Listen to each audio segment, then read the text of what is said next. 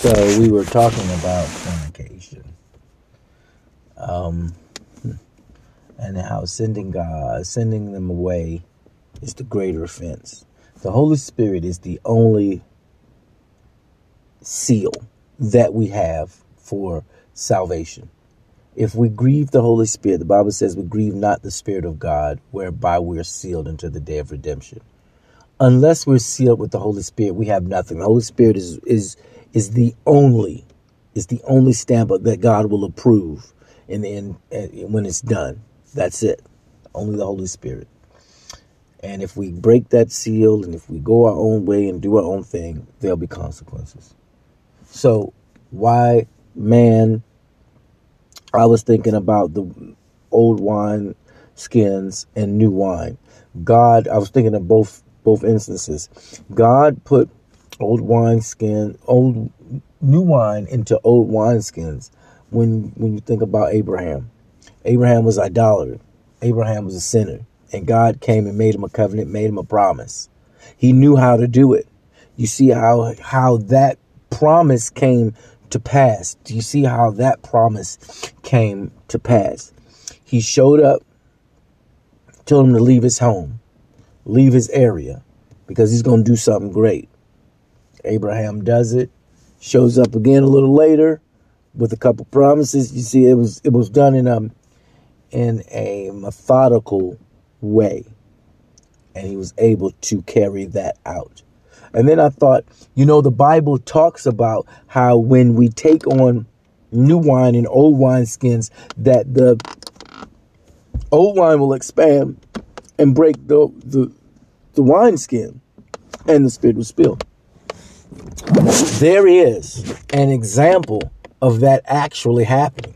There is a physical example of that spiritual that spiritual parable that Jesus was talking about. When you think about Judas and how I've always wondered, why did the Bible describe Judas' death that way?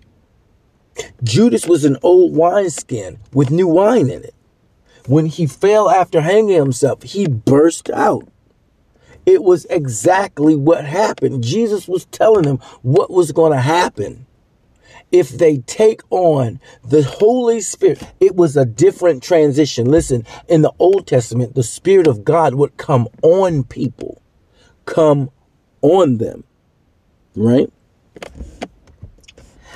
And if he didn't change, if Judas was unwilling to have that heart change, since he did not have that heart change throughout the however many years, because Jesus did ministry publicly for 3 years. And I don't know when Judas decided to come on. Maybe he was about the whole 3 years. But the whole time he was with Jesus, he was stealing. The entire time, throughout every message, throughout all the miracles, throughout the feeding of the 5,000, he did these in his presence. So maybe Judas would think, man, I don't got to steal. He's providing for me. Man, twice he fed 4,000 and 5,000, I believe, or 3,000 and 5,000. And I don't need to steal. He got provided. He trusts me with the money bag. Man, that's a good, decent position. I'm a man that's been trusted. But no, he used it as an opportunity to continue his theft, to continue to get what he thought was good for him, because he didn't really want to trust that God got him. There was no shifting. There was no turning. He got the new wine was there being poured out on all of the disciples. Yet Judas was not shifting into a new wineskin, able to handle the expanding. Jesus constantly did greater and greater and greater and greater miracles in his presence. And then when he decided to betray him, making him become the scapegoat whereby which the entire mankind, all men on the planet from the beginning of time till the end of time, that was the tip, because he couldn't take no more. That was it. Too much wine was going to be poured out. He had to have been exploded because he wasn't shifting.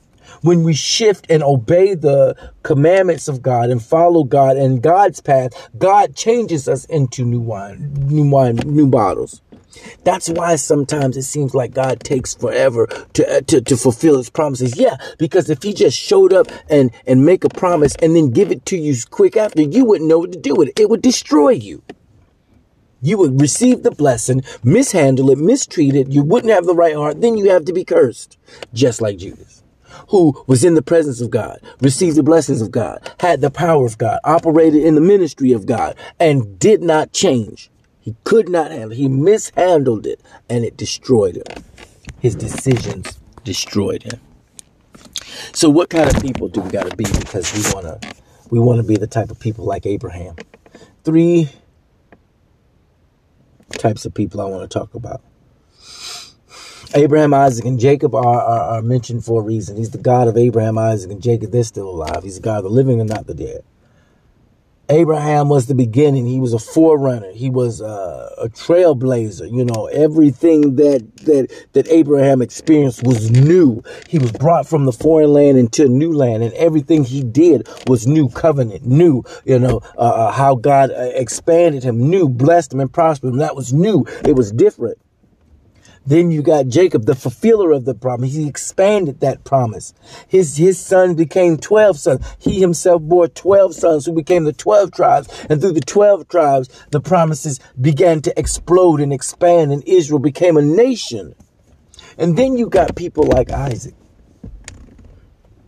There's a reason why God has Isaac in there.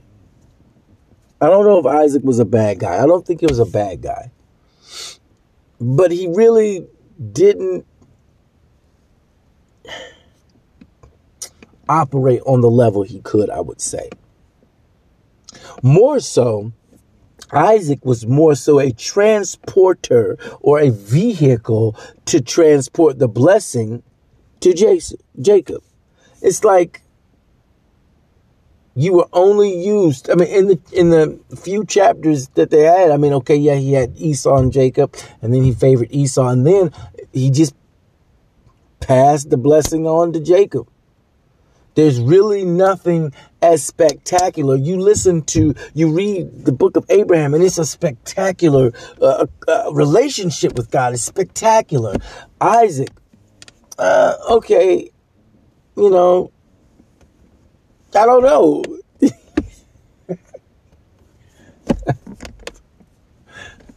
What spectacular happened is recorded in Isaac's lifetime. Okay, yeah, he got Rebekah and she was beautiful. Okay. All right. And then what? It's like, okay, what did you do though? Or it seemed like you were just a vehicle. You carried the promise to the next man. You know, lest that be the will of God for your life. Lest that be the reason why you were born. It doesn't seem like high calling. Yeah, that's the way I've concerned. We want God to work in and through us and in our lives in a miraculous way. That doesn't seem very miraculous unless that's the miracle God wants you to do. I don't know. But to me, it doesn't seem very miraculous to just be the vehicle. It doesn't seem to be, unless I'm wrong. Lord, correct me. This is spoken out of ignorance if I am wrong. But it doesn't seem to be very like it. That's a high calling of the true. Not saying that Isaac wasn't a true son of God. He was, but man, to be the ball passer, the guy is important. Because we need somebody to throw the ball to so you can get it to the guy who's going to do the thing. But come on. All right. So we don't want to be fornicators, only looking for God to the good stuff. We want to be covenant makers with God, that every conversation with God is intentional. Everything we do with God is intentional. I'm going to intentionally live my life to be prepared for what he has for me. I'm going to intentionally turn my TV off, intentionally turn my phone down, intentionally not look and watch or do this right here because I want to be where God is. And if we're not where God is, when God moves, we miss out.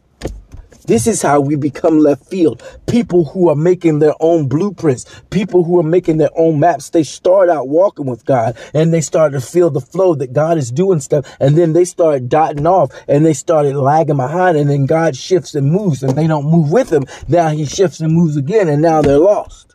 You don't want to be left field. You don't want to be caught guessing. You don't want to be caught trying to figure out. You don't want to be caught being presumptuous, because that will mess you up.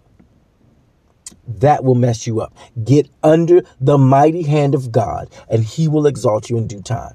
He knows what you need. He knows where you are. He knows where you're going. He knows how to get you out of your circumstance. The thing is that people who go through things, they're not uniquely special people going through a uniquely special situation that only they're going through by themselves. Listen, I always find myself saying this to myself. There are people who have gone through the same situation that I'm going through. And there are people who have succeeded. And then there are people who have failed. What did the people do that succeeded that are in the same situation? I got to do what they did. And that's what the Bible is for. Look at how this guy lived. God liked that. Let me live like this guy. Look at what that guy did. God did not like that. Let me not do those things. Let me not have God upset and curse me, or come and cut me off, or say this about me, or label me as this, or seal me in that mindset. There are ways and people. God gave us an example. That's why it says a great cloud of witnesses, not just people in the Bible. There are people that we know today. There are people that we know in our lifetime. There are people that we can look at and say, this is a good person. God is on this man. God is blessing this person. He's answering prayers. He's living a life that is that God is pleased for. This is what I'm gonna do. Or that guy right there seems like he got issues. I'm not gonna live like that. So let us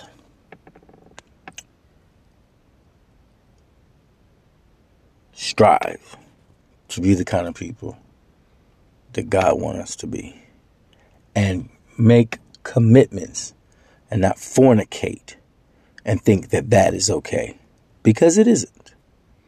God bless.